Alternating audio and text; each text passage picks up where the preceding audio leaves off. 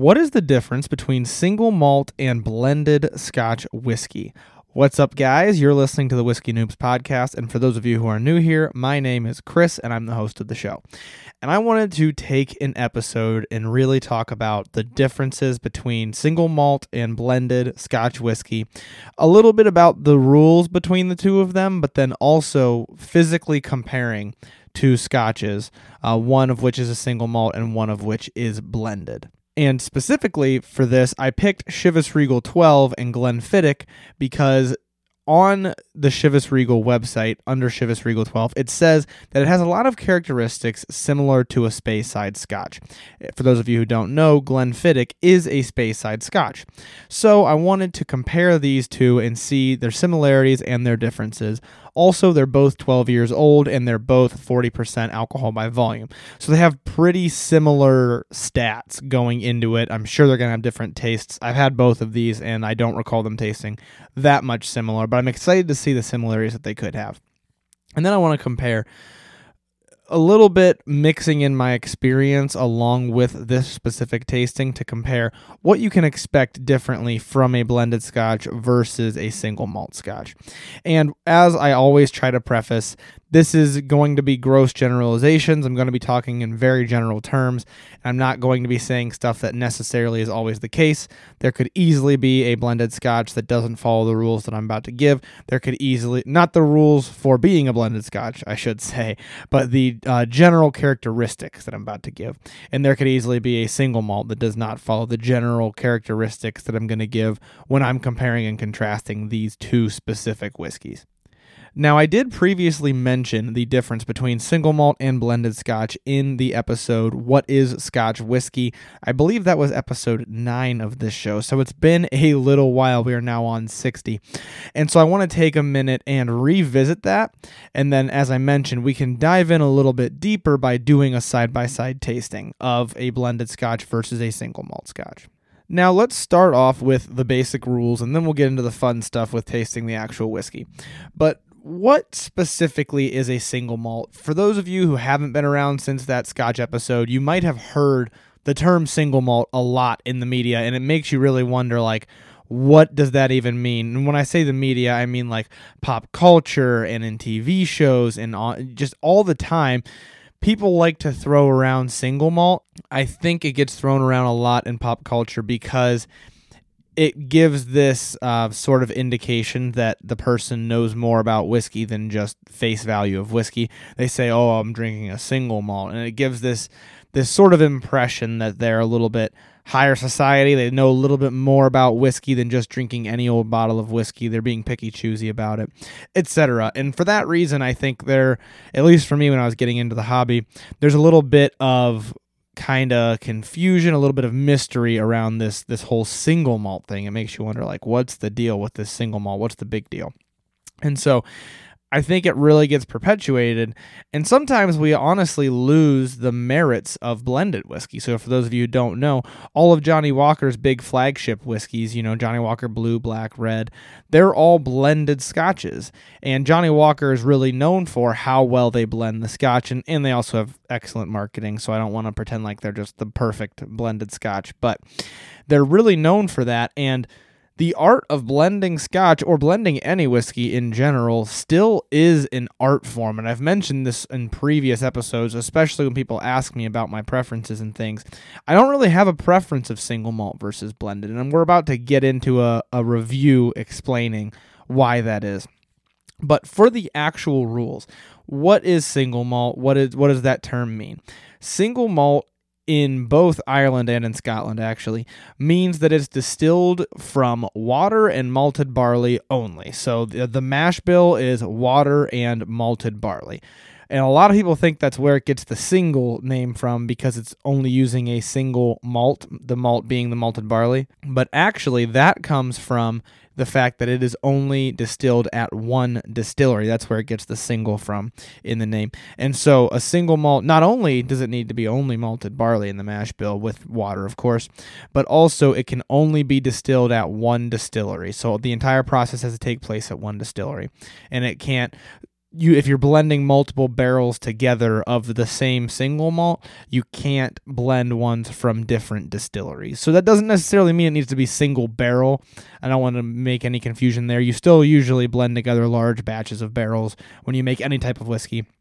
But it does mean that all of those barrels of the Scotch have to come from the same distillery. Everything had to be distilled at that one distillery. Another rule that I actually forget about often is that they do have to be distilled in pot stills. A pot still is a specific type of still. I've talked a little bit about the difference between pot stills and column stills. But the other main type of still is a column still. And blended scotches can use a column still, but single malt scotches cannot. And the theory behind pot stills versus column stills in general is column stills make the whiskey stronger. Pot stills tend to preserve more of the flavor is kind of the very, very, very general rule. But there you can get very specific with still geometry, so I don't want to get too deep into that in this episode. But what's important to remember is single malt, pot still. Blended, could be pot still, could be column still, could be whatever you want. Now, that leaves the question, what is blended Scotch? And blended Scotch is basically something that doesn't have to conform to those rules. It could have multiple different types of grains. It doesn't necessarily just need to be malt. It doesn't just need to be malted barley. You could have some rye, some wheat, some corn, whiskeys mixed into there. And it can be a blend of multiple different kinds with different things going on. And then also, as I mentioned, it could be a column still, doesn't necessarily need to be a pot still. Doesn't necessarily need to be one distillery, could be blended from multiple distilleries. Monkey Shoulder is a great example. I believe they changed up how they did it, but they used to blend from, I think, 3 completely different distilleries. It was a blend, I believe, of 3 whiskeys from 3 different distilleries, and that's why there's 3 monkeys on the bottle. Fun fact, as I mentioned, I believe they changed the recipe, but apparently it used to be that Glenfiddich was one of those 3 whiskeys. And so if you like Monkey Shoulder, you might like Glenfiddich. But Glenfiddich is a single malt, whereas Monkey Shoulder is blended. Now, we could compare those two. Maybe I'll grab a glass of that at the end of the episode. We'll see. But I wanted to compare specifically to Chivas Regal because it doesn't have any Glenfiddich in it, so it's kind of a more fair comparison.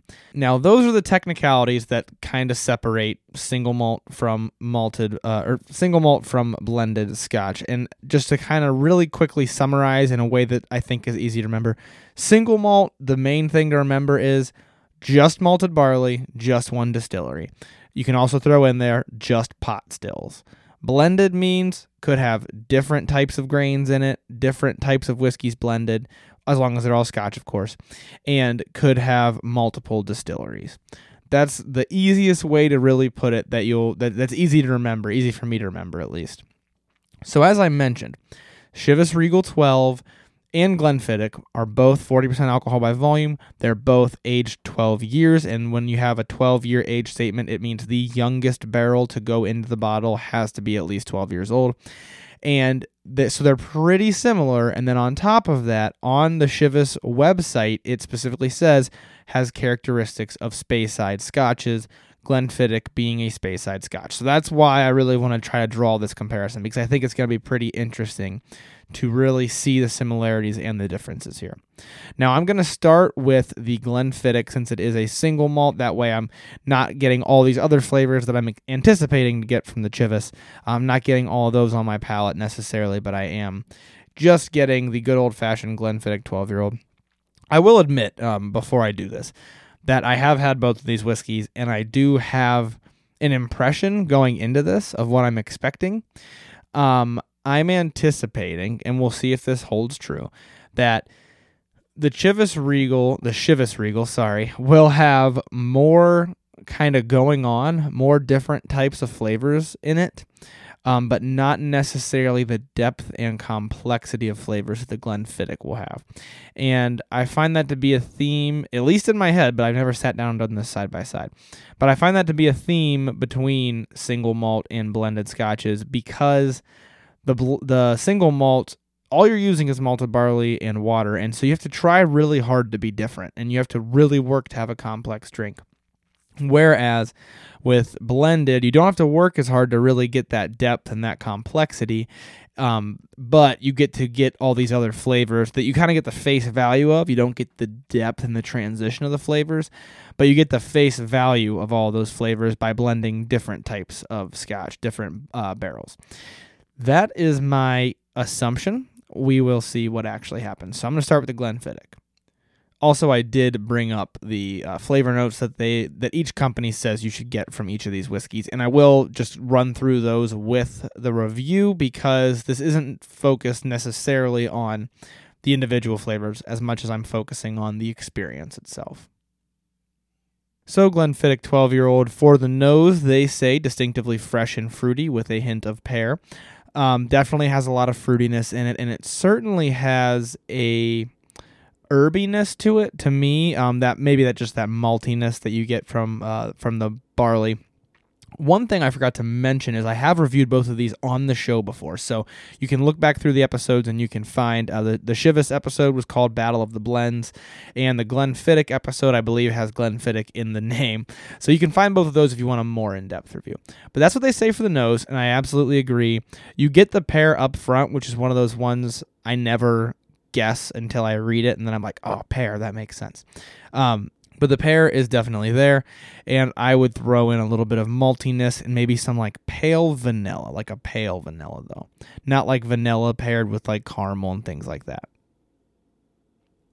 On the palate, it says characteristic sweet, fruity notes, develops into butterscotch, cream, malt, and subtle oak flavors. I agree there's definitely strong sweetness behind Glenfiddich. It's one of the things I like about it. There is that tinge of fruitiness, maybe that pear that you get on the nose, and I don't get quite as strong of butterscotch, probably because I drink a lot of bourbons, which typically have like a butterscotchy, caramely flavor to me. But one of the things I love about this is the note cream, the cream and the malt. It really comes across as this creamy, malty drink. It develops kind of into it from that fruitiness. When it first hits your mouth, you're like, oh, this is sweet. And then it does sort of develop into this creamy maltiness. It says subtle oak flavors. As I mention often, I never get as much. I shouldn't say never. I don't typically get as much oak as I get from the bourbons that I drink. But I'll look for those oak notes in this next taste. Yeah, so there's definitely that fruitiness on the front end of the palate, and there's definitely a tinge of butterscotch. I don't want to seem like there isn't at all, but I just don't feel like it's as pronounced to me. There is a paleness that I associate with that cream and that malt. If I really search for the oak, it's there, but at least in this current palate condition, not a lot of oak. And maybe a little bit of clove. I mention clove a lot whenever I drink scotches, and I've recently discovered specifically, I think it's sherry casks, which Glenfiddich is finished in an Oloroso sherry cask, also finished in bourbon casks, but I think that it's probably the sherry casks because clove and that type of spice can be characteristic of that, so I'm guessing that's what it's from. Overall, a pleasant experience. The finish, all they tell you is a long, smooth, and mellow finish. I don't know that it does it justice because I think the palate continues to develop into the finish, and you lose some of the sweetness. You go into a little bit of the bitterness, but you also get that creamy maltiness even more on the finish, in my opinion. Not necessarily the smoothest finish at 40% ABV. Definitely smooth. I mean, definitely has a good amount of an oily feel to it. Not going to dry your whole mouth out. But at 40% is where I typically expect it to be like. If it's going to call it a smooth finish, I expect it to be no dryness on my tongue at all. This does take out a little bit of the moisture, just a little bit, but still a respectably oily and smooth finish. I've mentioned a multitude of times, I really like Glenfiddich at its price range. It's one of my go-to scotches just because it's relatively affordable, still tastes slightly more expensive, and has that good palate to it. Great transition from beginning to end. Great changing of the notes as it's in your mouth, and just really overall well-rounded drink. So let's move on here to the Chivas Regal and let's see what differences we see. Okay, so moving from the Glenfiddich to the Chivas, immediately more bold of notes, but harder to get to those notes in a weird way. So the notes themselves, they go from the smooth pear, and I think I mentioned like sweet vanilla, like pale sweetness. They go from that in the Glenfiddich over to more punchy notes. One of the first one that they actually say is wild herbs, and then it says heather, honey, and orchard fruits. And immediately the wild herbs are there, which is a punchier type of flavor than like a vanilla and pear. But it is a little bit harder to get to those flavors. I get a little bit more of the ethanol and a little bit less of the flavors. Not necessarily ethanol, but just the overall alcohol burn, I guess is what I mean. And a little bit less of the flavor. But the flavors are punchier. They are more pronounced in terms of the type of flavor. I don't want to say pronounced. That was a bad way of putting it. Punchy is the only way I can think to put it. And then definitely still a little bit of sweetness, the honey and the orchard fruits that they say. But I think the sweetness is a little bit dulled when compared to the Glenfiddich. And so maybe I'm getting a little bit less of it here. But let's go ahead with the palate.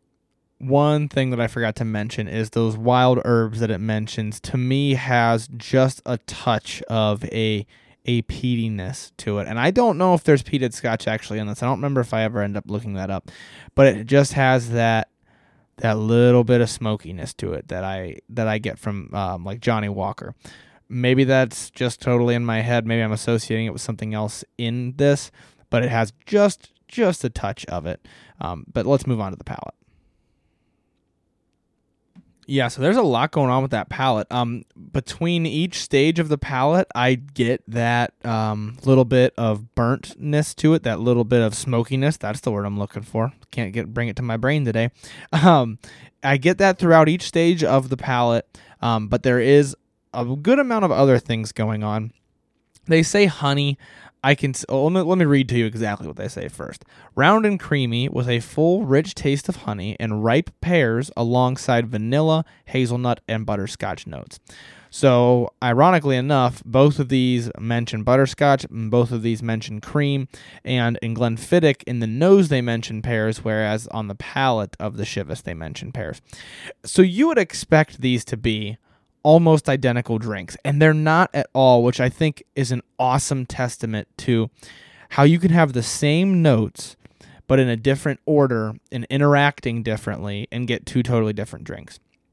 So, as I mentioned, they say that you get a little bit of a full creamy honey ripe pears to the Chivas, and I find it to be less creamy than the Glenfiddich, which is funny because when I drink it by itself, I'm like, oh yeah, it has like a creamy and honey. That gives you a pretty good image in your head, I think, of that type of a note.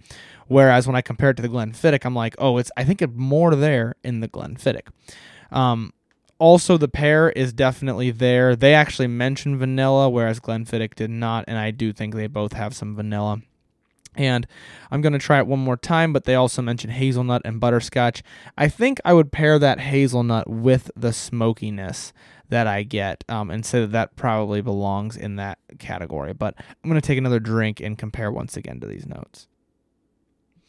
Oh, yeah. So as that Glenfiddich flavor is kind of leaving my palate and I'm adjusting to this Chivas, more cream on that one. Definitely more fruitiness that almost is like the mouth-watering, just a tiny touch sour type fruitiness, almost like a very slightly sour pear.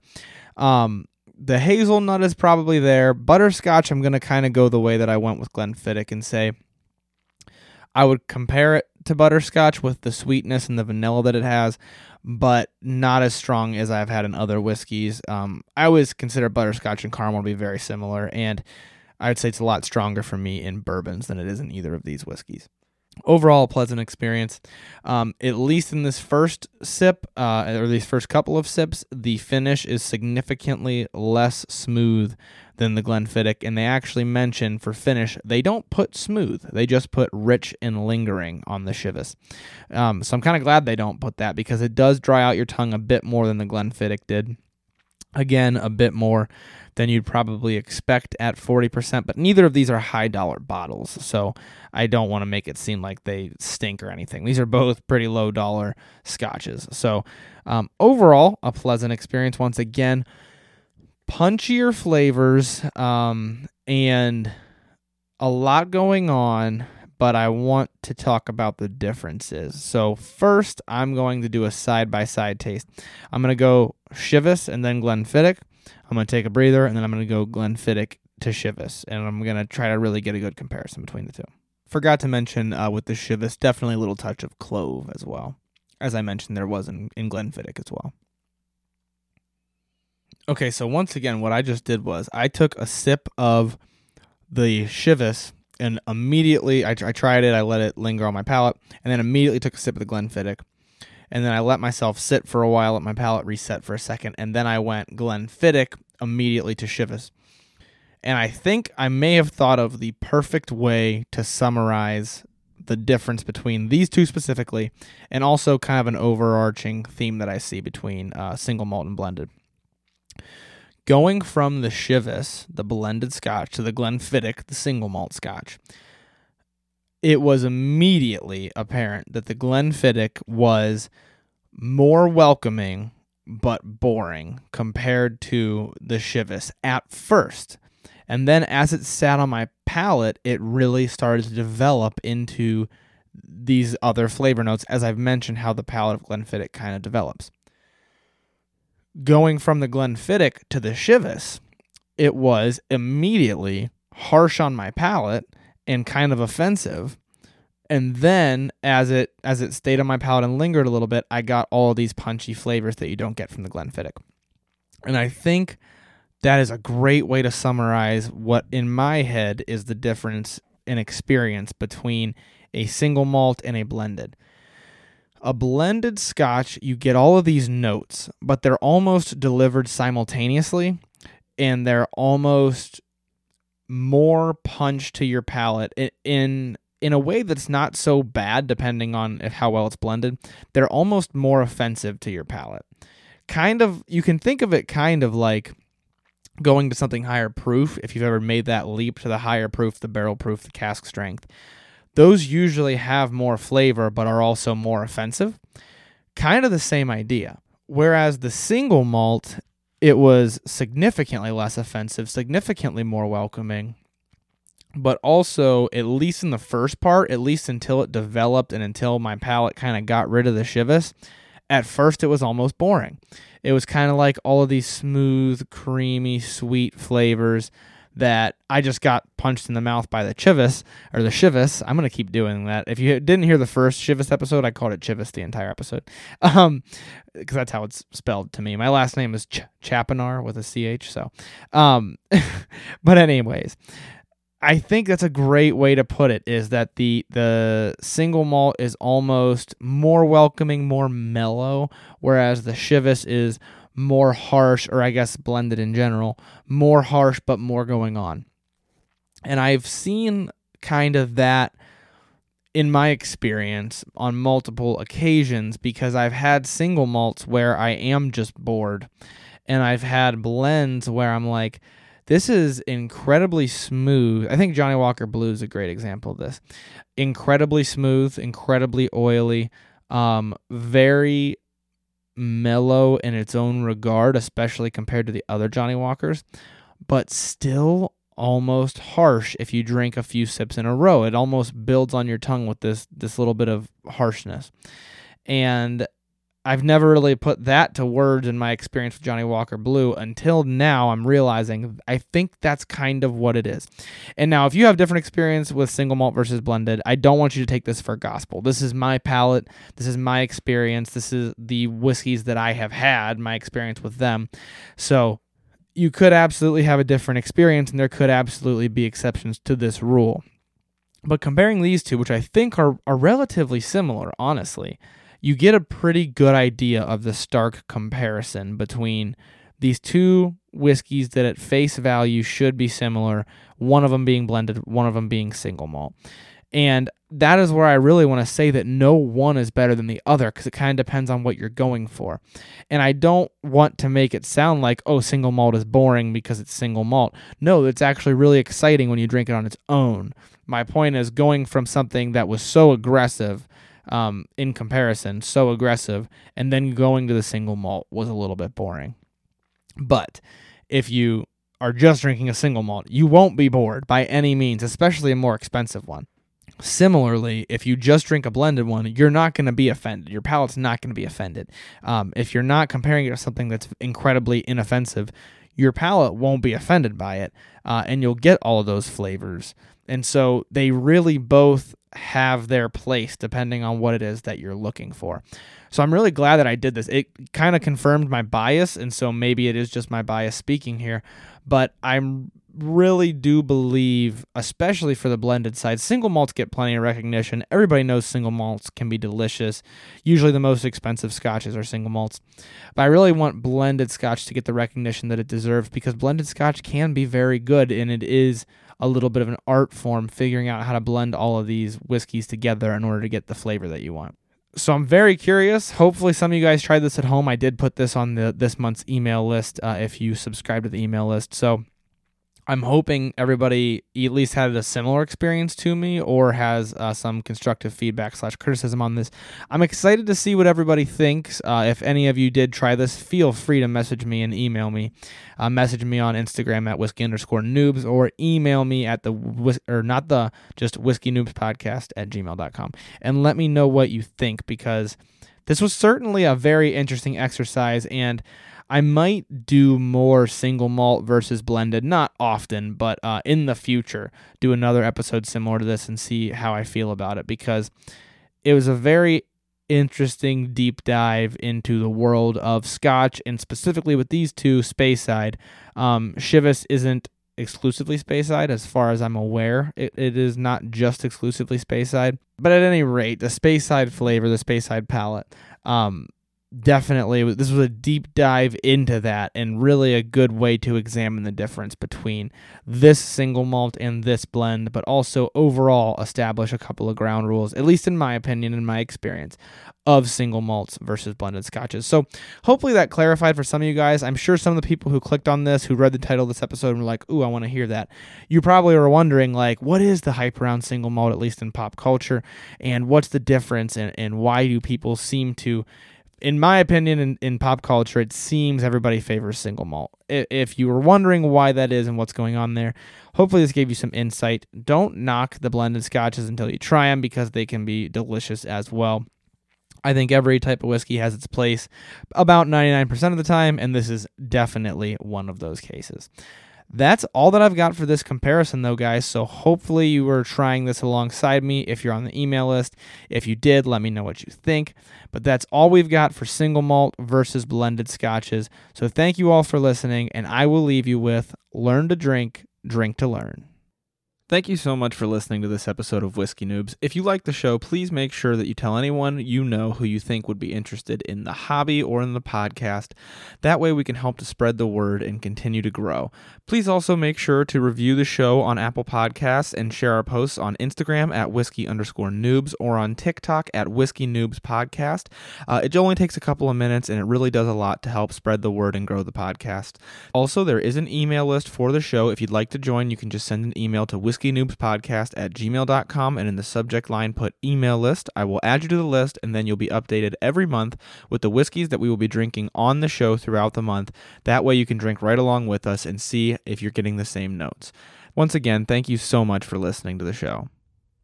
The Whiskey Noobs podcast does not support underage or otherwise irresponsible consumption of alcohol.